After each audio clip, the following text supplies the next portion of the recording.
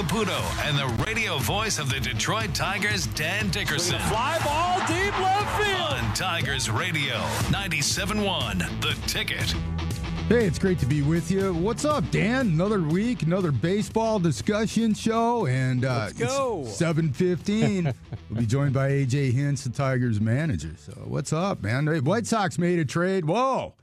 Holy moly. I mean, I'm always very leery because if you go back over every winter of who wins the winter, it's rarely the team that actually goes on to do anything the next year. I think the Mets won it like 8 consecutive years, about 10, 15 years ago. Yeah. It didn't really lead to a whole lot. The White Sox have had an impressive winter, and man, the money they spent on Liam Hendriks.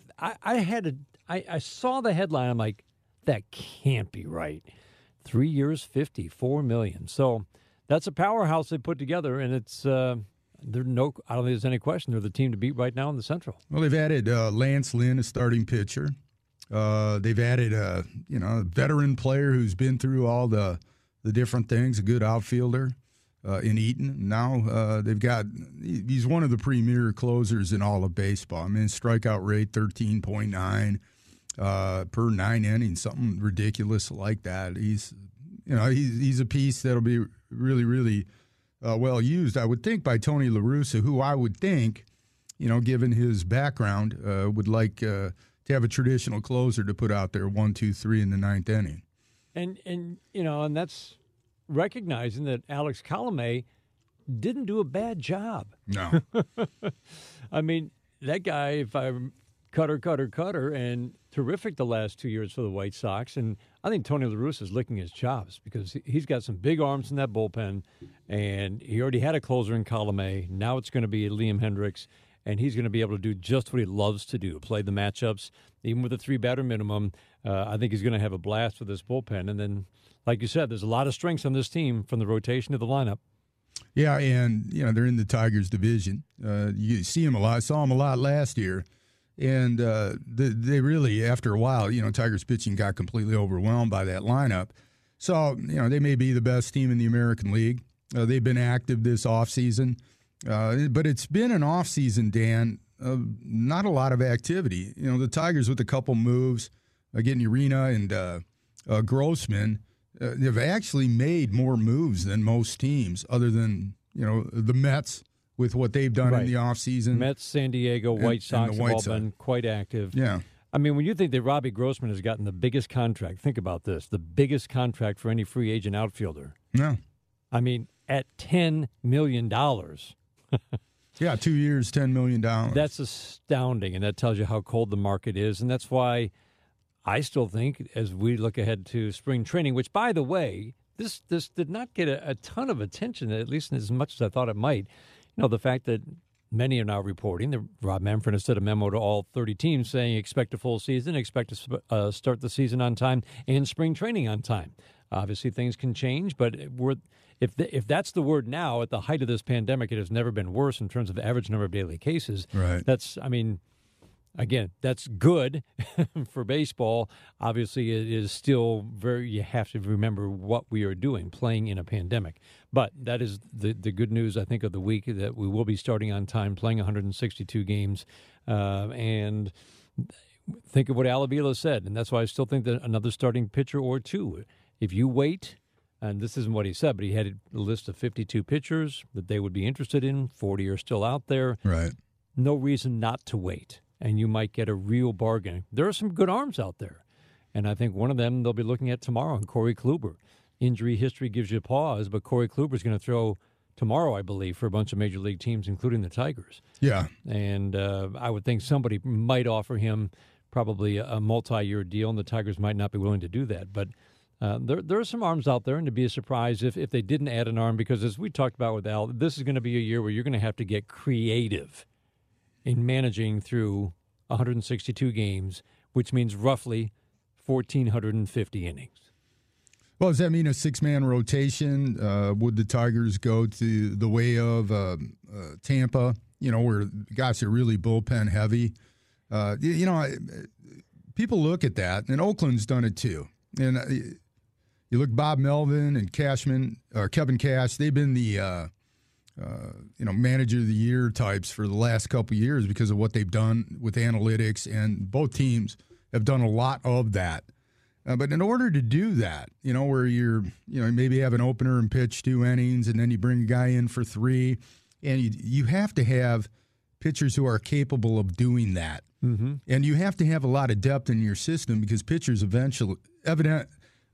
ultimately break down at some point. Right. And I don't know how Tampa does it. I really don't. But they just find guys. They're amazing. It's incredible how they find guys who can fit these specific roles. Even the Tampa guys that we talked with, I mean, the people who follow the team closely, Pat, would tell us, in year 2 of their experiment of using the opener quite a bit. And there's both bullpenning and openers, and they would do both. I mean, they're 2 different things.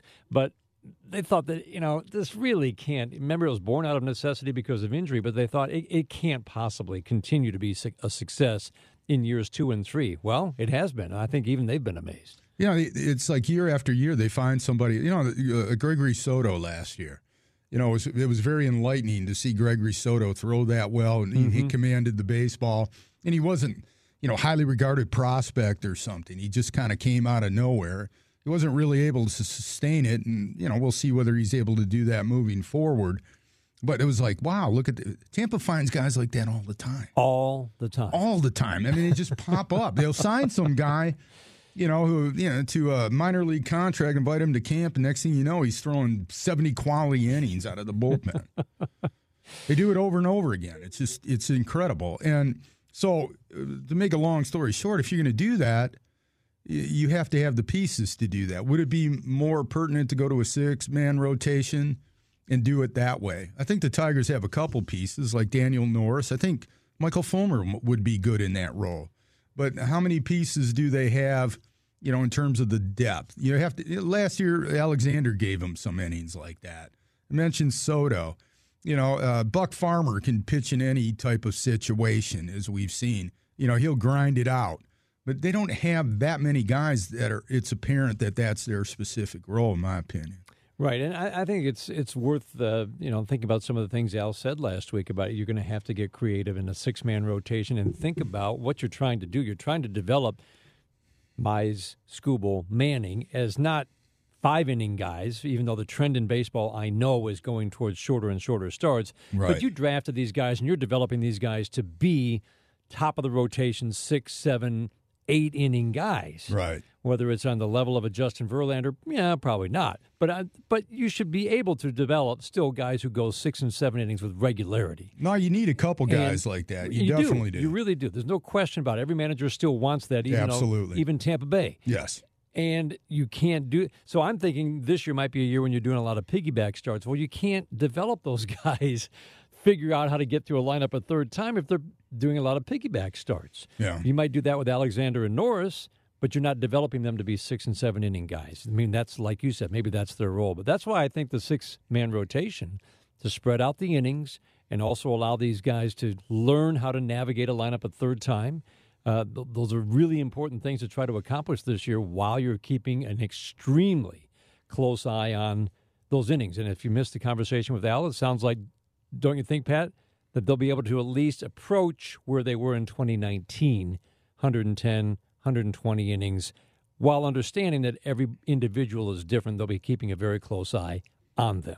Oh, for sure. Manning, in particular, obviously his arm everything wasn't in sync.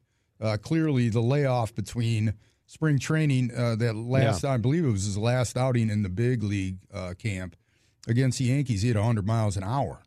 And the gun was accurate that day. There was no gun or anything like that. Blowing people away. Garrett Cole threw 98 because Mickey hit a home run off him, 98-mile-an-hour fastball. And he got mad after the first inning where he gave up some hits and he just started gassing it. I'd never seen him hit 100, watching him pitch in Erie and seeing him in West Michigan before that with, I watched pretty much every one of his outings at those two levels.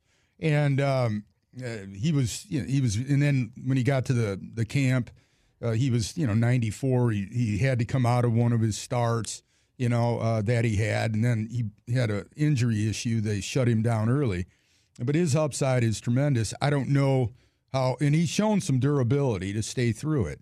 Skubal, we've seen him in short snippets. You know, I mean, he was brilliant at Erie.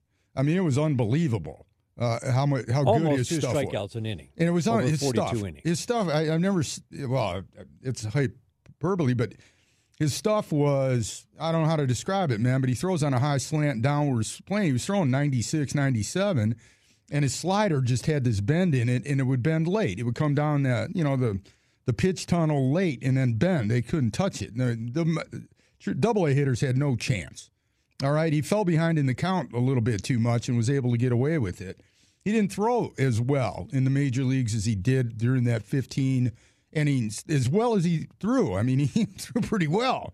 So his upside's extraordinary. And with Casey Mize, I think it's a matter of how much durability is he going to have? Last year was just an odd year. It's hard to tell. It really is. But he's had 2 years at Auburn his last year and his first year in pro ball where they actually send him out for an extended period. And he threw real well out of the first 50 innings where his fastball was very firm and, velocity, and it tended to go down a little bit after those certain amount of innings. So I don't know where it's going to be with him on that fastball. And I think the one thing that we learned about him last year was that he can't just throw his splitter up there. You know, I mean, major league hitters recognize it and everything. It has to be set up by a pretty good fastball, that he, pierces the zone in a spot where it's not going to get tattooed. You can't, he doesn't throw a fastball that he can throw through the middle of the zone, especially against the team like the White Sox, and get away with it. Their eyes will light up. Major league hitters a lot different. So it's a learning process for him, and they've got to figure out, and the pitching coaches and everybody can tell you a lot more about it than what I can, where he's able to stay behind the ball for an extended period of time and throw a little firmer and more accurately. And if he does that, everything else will kind of fall in place with him. Yeah, and he got predictable with the use of his fastball and his splitter, and that's why the splitter really was not a weapon. Right. After that first start when he had no walks, 7 strikeouts, including lots of swings and misses on the splitter, he almost got no swings and misses the rest of the way. But again, that's the learning curve, and there's nobody more driven to figure out what he can do with what he has than Casey Mize, and this coaching staff, I'm pretty sure, has some ideas what to do. Yeah. But, Dan, it's time for us to stop talking because the person everybody really wants to hear from, A.J. Hinch, the Tigers manager, is coming up next. This is Tiger Talk on 97.1 The Ticket. Tiger Talk. Here's Pat Caputo and Dan Dickerson. We're joined now by Tigers manager, A.J. Hinch. How are you, A.J.? I'm doing great. Happy New Year. Happy New Year to you and Happy New Year. Everybody in your family and everybody out there, Tiger fans, the entire world here. I think we're all happy to see a new year. This year you come in, you've had a while to absorb being here, to look at what you have in great detail. And what are your expectations for this year? Obviously, player development is very important, but how would you like to see the team perform? What is your goal immediately for this year? Yeah, I have had a lot of chance to get to know a lot of people in the organization. Everyone's opened their arms to me when I came on board, and then I've spent a lot of time interacting with our players and building a new coaching staff, talking to our player development group, our front office, and to a man, they're all talking about how they're looking forward to getting to better times. I think what happens, being the new guy here, I don't want to make too many rash decisions or too many big predictions, but what I can assure, our fans is that our mentality is going to change. We have to have an expectation to win on a daily basis, and then ultimately we need to put a lot of wins together and get this organization back into the into the area of Major League Baseball where we belong. And with the history of this franchise, with the winning that this fan base has seen, those are obviously questions that I'm going to have to answer on a daily basis with what our expectations are. But we show up to the ballpark ready to win. We certainly have to do things better across the board. I'm well aware of the struggles that have happened, but I'm not carrying the baggage of the last few years of rebuilding and reshaping and maybe some of the up and down guys that have come up through the minors. Like I'm here to establish a winning culture and get the most out of the players, and that's what I'm committed to. You had to do that in Houston, AJ. When can you usually see it? In other words, see all the things you've been talking about. I know you've had a lot of conversations with players this winter. Start to see it take root. Can you usually get a sense of when they're really absorbing what you're saying about a winning culture and thinking about winning this day and not thinking about anything else? Yeah, I think you can hear it in the players' voices now, and then I think the big test is when you get on the field and the things that you're going to have to do differently outside your comfort zone a little bit to do that. I mean, everybody in the winter, I mean, this is the time where we talk about the winners of the offseason and who's signing who and who's trading for who, and we make a lot of declarations, and a lot of commitments now.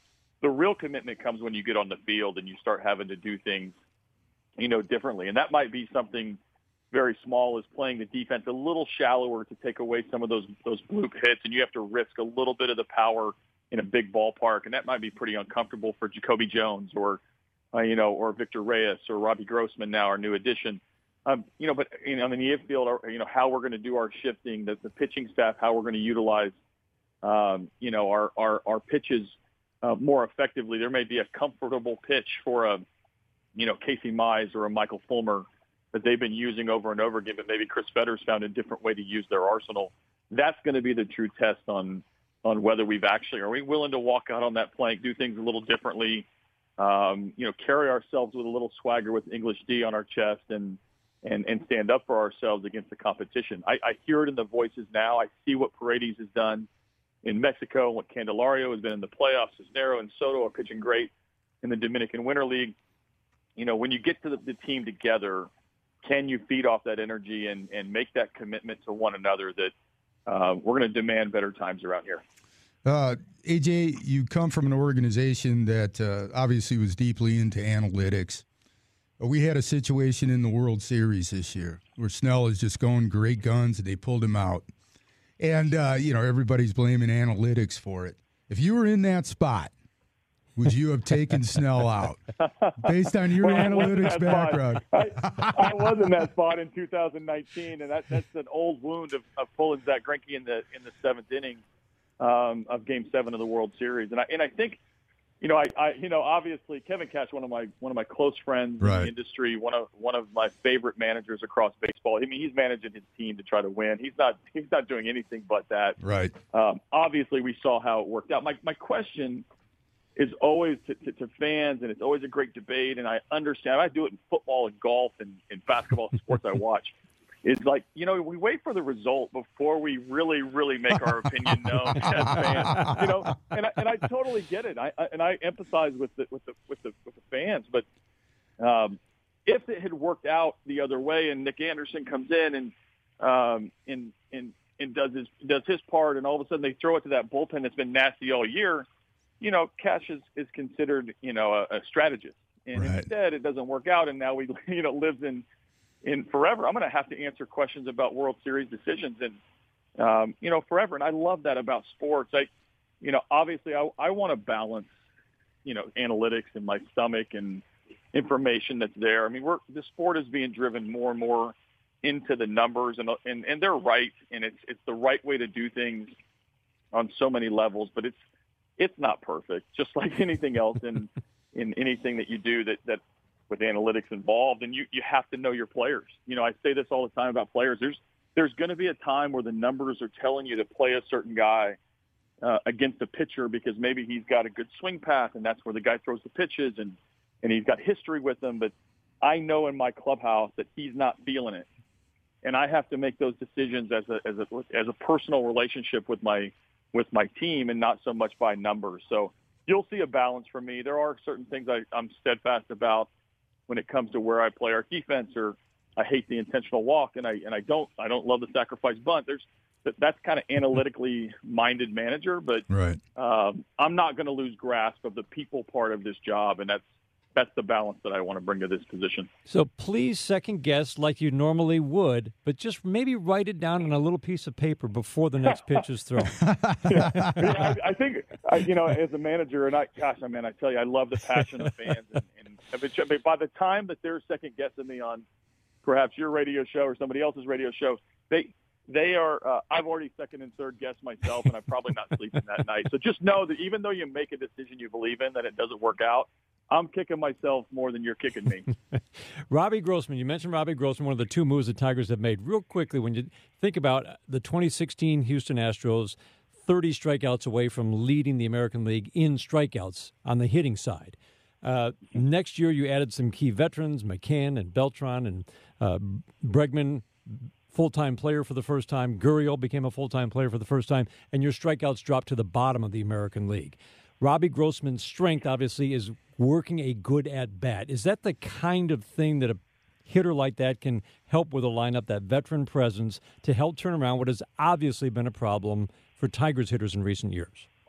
Yeah, absolutely. I think his style of play can rub off. I think his work, he's kind of brings his lunch pail to work mentality and puts his head down and does his work. And, he's graduated into that more veteran style player. I mean, luckily with Miggy around, he's not going to have to feel like too much of a veteran. Like, this is Miggy's team, and he's gonna obviously be a big presence. But Robbie never gives away at bats.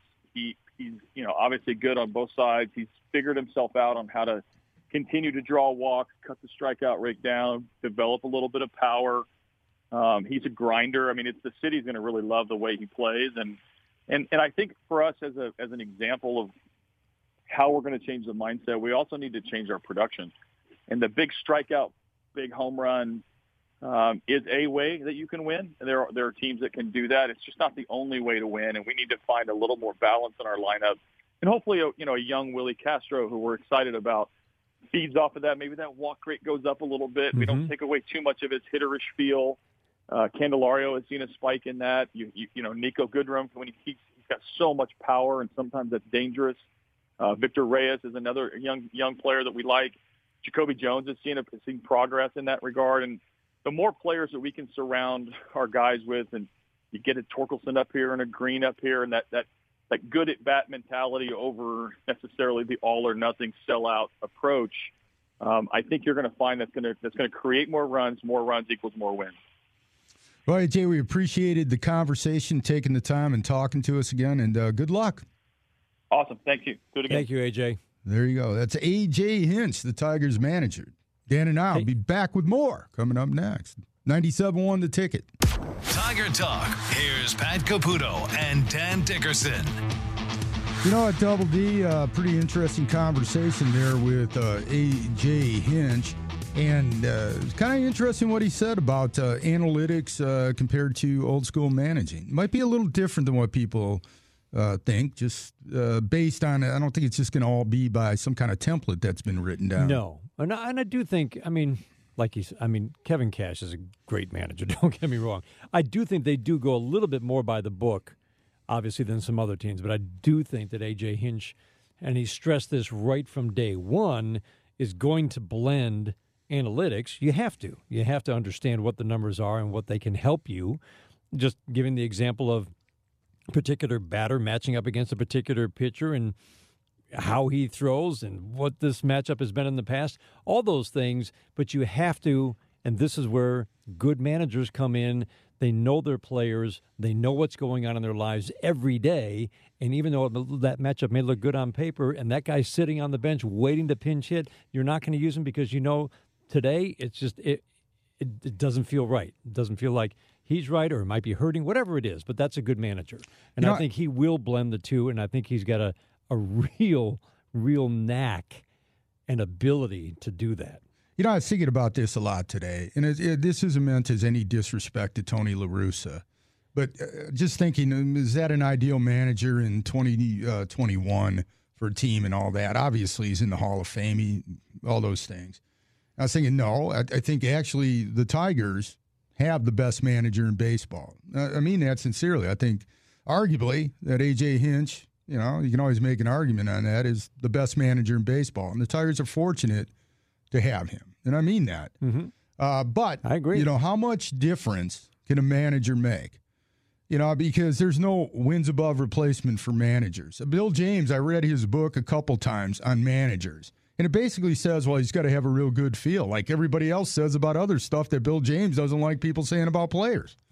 Well, and I think what Bill James has come around to through the years is, while it may be hard to measure the value of a manager in terms of wins that he wins above average manager or wins above replacement manager, which doesn't exist. Have you ever seen a metric on managers? No, he's tried, but his point was over the course of a day or a week, a manager is literally going to make hundreds of decisions, whether it's filling out the lineup and putting this guy in the 2 slot or the 7 spot or the 3 spot, all the way down to every single thing he decides to do or not do during the course of a game, but leading up to a game, the conversations that he says, the cumulative effect is you can't tell me that a manager doesn't have an impact. Yeah. When he's making all of these decisions, big and small, all day long, and these relationships with players, and that's why I think it's very subjective in rating managers. But the good ones figure out a way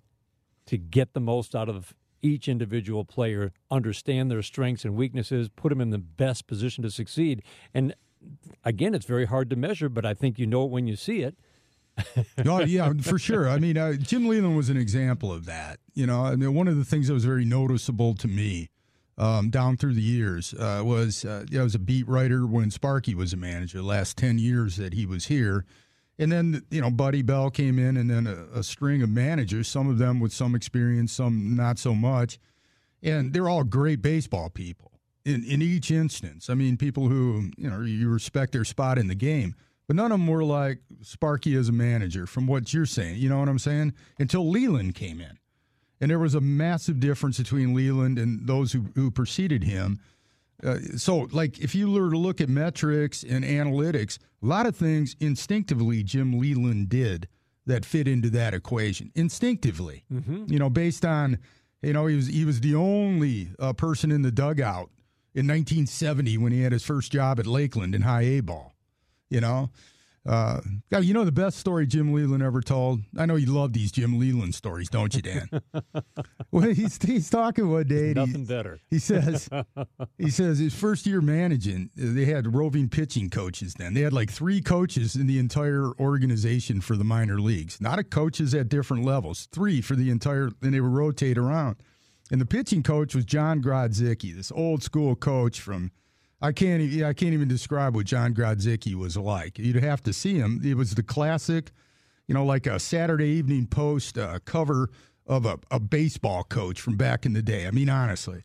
So John Grodzicki comes down, and Jim Leyland, in a situation, it's like the 3rd or 4th inning, asks him, he says, "Hey, what would you do here?" And John Grodzicki goes and sits on the other end of the dugout and said, "That's your job."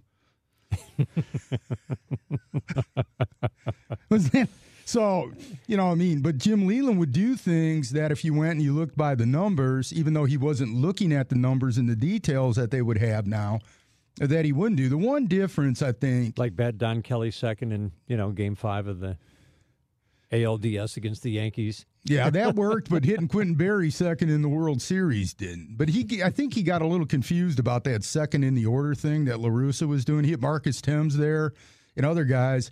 When actually the logic behind it is, Tom Tango, he's a sabermetician from Canada who's got a pseudonym. He wrote a book called The Book on Baseball, and in that was the first time I saw, it was like 2007, about the second hole being the most important in the lineup, where it comes up in a key spot more than any portion in the lineup over an extended period. But actually, La Russa started doing that first, but he put power guys in there, instead of what he would have knowing that information. There are certain things, that are a little bit different. Tony La Russa was the first to put somebody in the second spot more than others. Again, probably out of an instinct more than, an analytics department type of situation, just observing inning after inning, game after game after game. I think the one difference, though, Dan, would be pitching. Jim Leyland's philosophy was give me the 7th inning with the starter. He always wanted JV or anybody else, Scherzer, Fister, whoever else was out there, to give him that 7th inning. Now they want that 5 and they want to bring in the bullpen. That's the difference, the way they handle it. But, Jim Leyland never really seemed to have a bullpen that was set up, and he managed his bullpen extraordinarily well under the circumstances going back to when he worked in Pittsburgh. So. Yeah.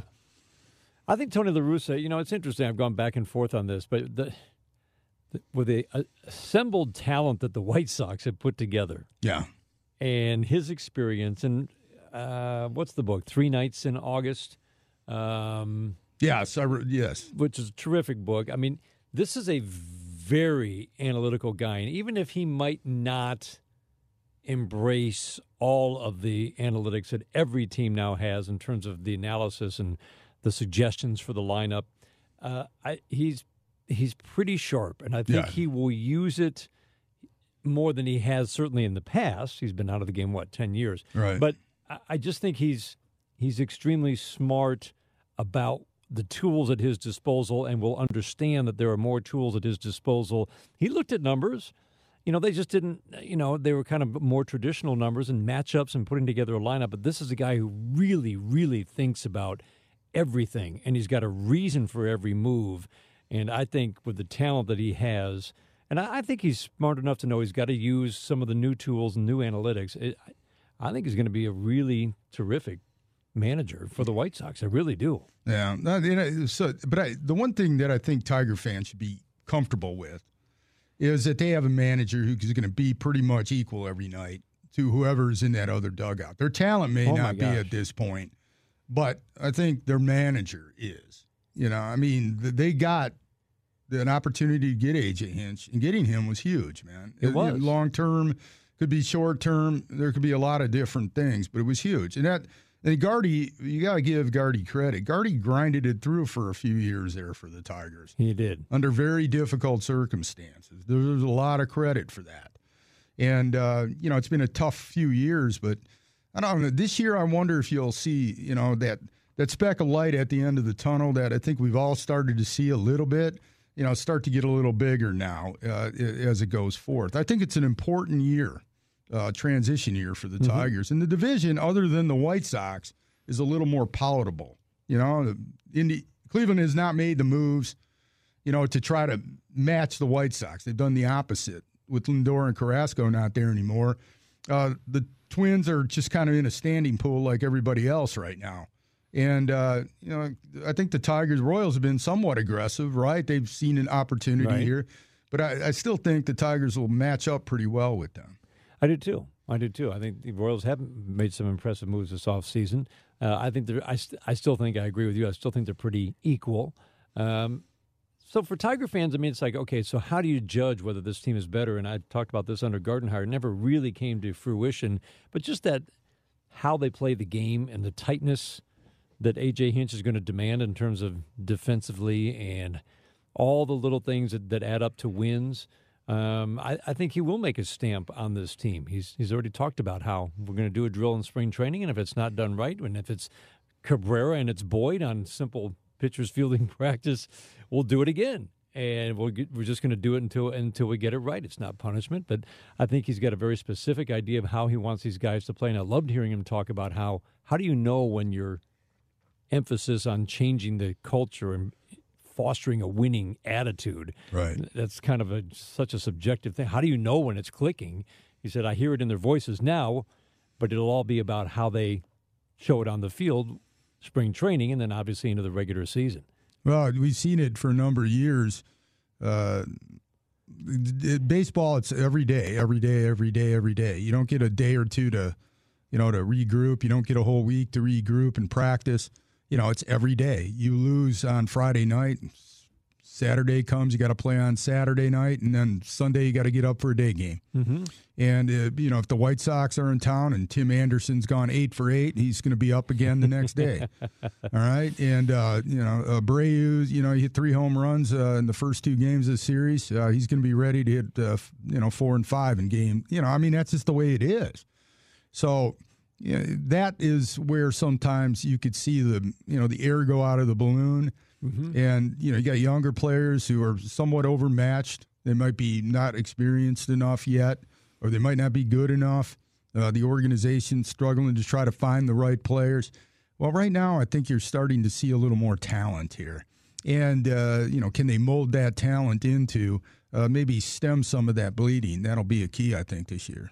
I do. I think there's a lot of work going on right now. I think AJ has been contacting. I know he has been because we talked in November for, I think it was the 1901 Society, just an hour-long conversation. But just the little things that he does, like texting Isaac Paredes after a big night in the Mexican Winter Leagues. Right. You heard him. He's on top of the stats for Candelario and Soto in the Dominican Winter League in the playoffs right now. I mean, he's really reaching out to these guys and letting them know that he's watching, he's encouraging, he's got ideas, but more than anything, he said, I'm listening. I'm listening to what they're telling me about their season. I've got some ideas and seen some things, and that's just so valuable. You're going to have that real sound foundation because of all the work he's done connecting with players, talking to players, listening to players, so that there's a nice blueprint going into spring training that they can work off of. And that's why I'm glad spring training's starting on time. There's a lot of work to be done. They've got a lot of ideas, and they want to get going. We'll talk more Tigers, more baseball coming up next. It's Tiger Talk, 97.1 The Ticket. Tiger Talk. Here's Pat Caputo and Dan Dickerson. You know what, Double D, you look at the Tigers, and you see pretty much every spot. You have an idea who may play where and what, but the one position that's really, really wide open, and here we are after the turn of the year and all that, is catcher. You know, it really is. You know, where do you anticipate the Tigers going here? Still seems like, I mean, and it's not, I mean, the free agent catchers, I mean, it's been McCann and JT Realmuto, right, are the two biggest names, and there's a pretty steep fall off after that. I still think they go out and maybe sign somebody. But just reading some of the comments and talking with AJ, I've had a chance to interview him 3 different times this offseason. I think he really wants Jake Rogers to take that role. And that he feels like, even though 2020, you could argue, was a lost season for him, he never got called up, it just seems like he really wants to give him that shot. Right. I know he reached out to him early. He told him, you've got the intangibles, you've got the skills to play this position and be the number one guy, and now it's about performance at the major league level. But I think he really feels like there's something there. And does that mean he's going to go into the camp as the number one guy? No. I just get the feeling that they would really like to give him every chance to prove that he could be that guy. I still think if they sign somebody, it's more of a share the role type of situation. I mean, let's say you signed an Alex Avila. That wouldn't be a bad signing, but you're not going to make him your number one catcher. Yeah. He's going to draw walks, hit the occasional home run, and he made himself into a pretty darn good defensive catcher. Jason Castro is still out there. You know, we talked about Austin Romine last week. That wouldn't be bad, but again, in a reserve role. I think they're going to give Rogers that chance. I don't know if he can do it. I mean, the hitting obviously is the big question mark, and his defense is obviously what will keep him in the major leagues when he gets there. But that wasn't very good because of his struggles at the plate in 2019. But I think that's just something to keep an eye on. Just listening to some of the comments and reading the comments of AJ talking about Jake Rogers, it'll be interesting to see what happens with him. Spring training is going to determine a lot in that position. Yeah, they didn't even, it seemed like, think about bringing him into the major leagues last year. Not at all. And which I thought was somewhat unusual. The other thing, too, about the circumstance with Jake Rogers, he can catch and throw. I've seen that. But, you know, there would be a case for Alex Avila in that role. And I'll tell you why. Alex Avila, one thing he does, and I'd have to check what he's done last year and recently, but his pitch framing is outstanding. And that little bit, could help a younger staff. I think Absolutely. That's something that you need to look at if everything's equal. Mm-hmm. And I don't, Alex is, he's spent a lot of years squatting behind the plate now, and he's taken the physical toll of it. So I don't know how much he actually has left, as a hitter and, as a difference-making player, which at times he was. But the one thing he can do at this point is still, I think, is pitch frame. Mm-hmm. And what his arm is like. I mean, that would all have to go into, the equation of what you're going to do. Romine, I really like his attitude and things, but he's similar to Jake Rogers. It's just not on the same level when it comes down to, hey, man, this dude's going to swing, it's like, maybe if he connects, he'll hit it, and he'll connect more than somebody like Jake Rogers might. So, and Jake Rogers is a little advanced for, he's a college kid, went to Tulane and all that. But one advantage he may have, we didn't have, an extended amount of time. I could have asked A.J. Hinch literally 1,000 questions a night about things. But the one thing that I didn't get a chance to ask him, he does have a history with Rogers. He would know something about him from his time with the Astros. He'll know something about Franklin Perez. Cameron's been hurt, but he'll know something about those players. He will. He will. And he's talked about it. You know, I feel for the catchers who have to play for me. Yeah. Because, you know, playing for an ex-catcher, and I've got a lot of ideas, but I think he really wants to work with Jake Rogers to get him to that number one spot, or at least to take on the bulk of the duties, even if it's not every day.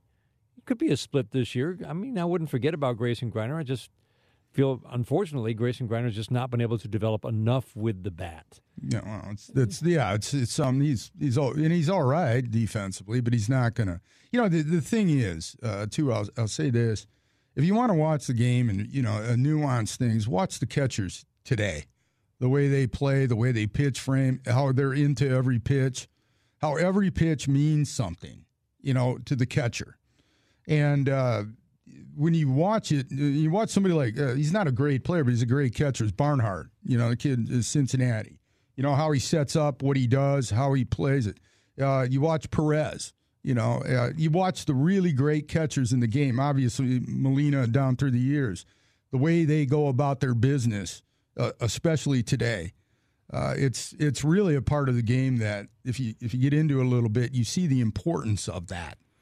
And they need to develop. And I don't know if Dingler is going to be the answer there down the road. He's certainly a very good athlete. I can tell you that. He has the athletic ability. I don't know what the hit tool is going to project at the major leagues. Nobody really does, but there's a possibility with it. And there's some others, in their organization. But, that's probably the primary hope right now. And they have to develop a catcher at some point. They do. And I think Rogers right now, and then obviously Dingler, but because of the importance of these young pitchers developing. That's right. I would not be surprised at all. And really, wouldn't you expect that they would go out and add one of these free agent catchers? Like Alavilo said, it's kind of the same names every winter, but still there's going to be value in having somebody like that. None of them right now would project, I don't think, other than maybe a Jason Castro, to be a number one guy.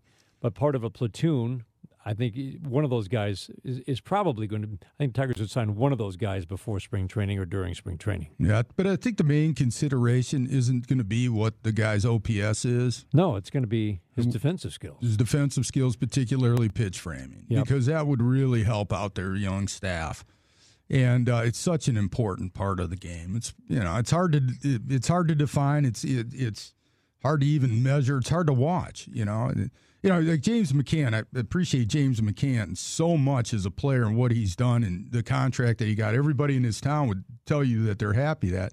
But he couldn't get out of the habit of eventually stabbing at the ball. You know what I'm saying? Right. And these really, like Alex Avila, is complete opposite, and these other catchers. And he's gotten a lot better. Yes. About James McCann. Yes. He's going to work at it. That's the one thing. That's why he's James McCann. That's what makes him a little bit different, So those are the circumstances. But Dan, as always, man, this goes by way too fast.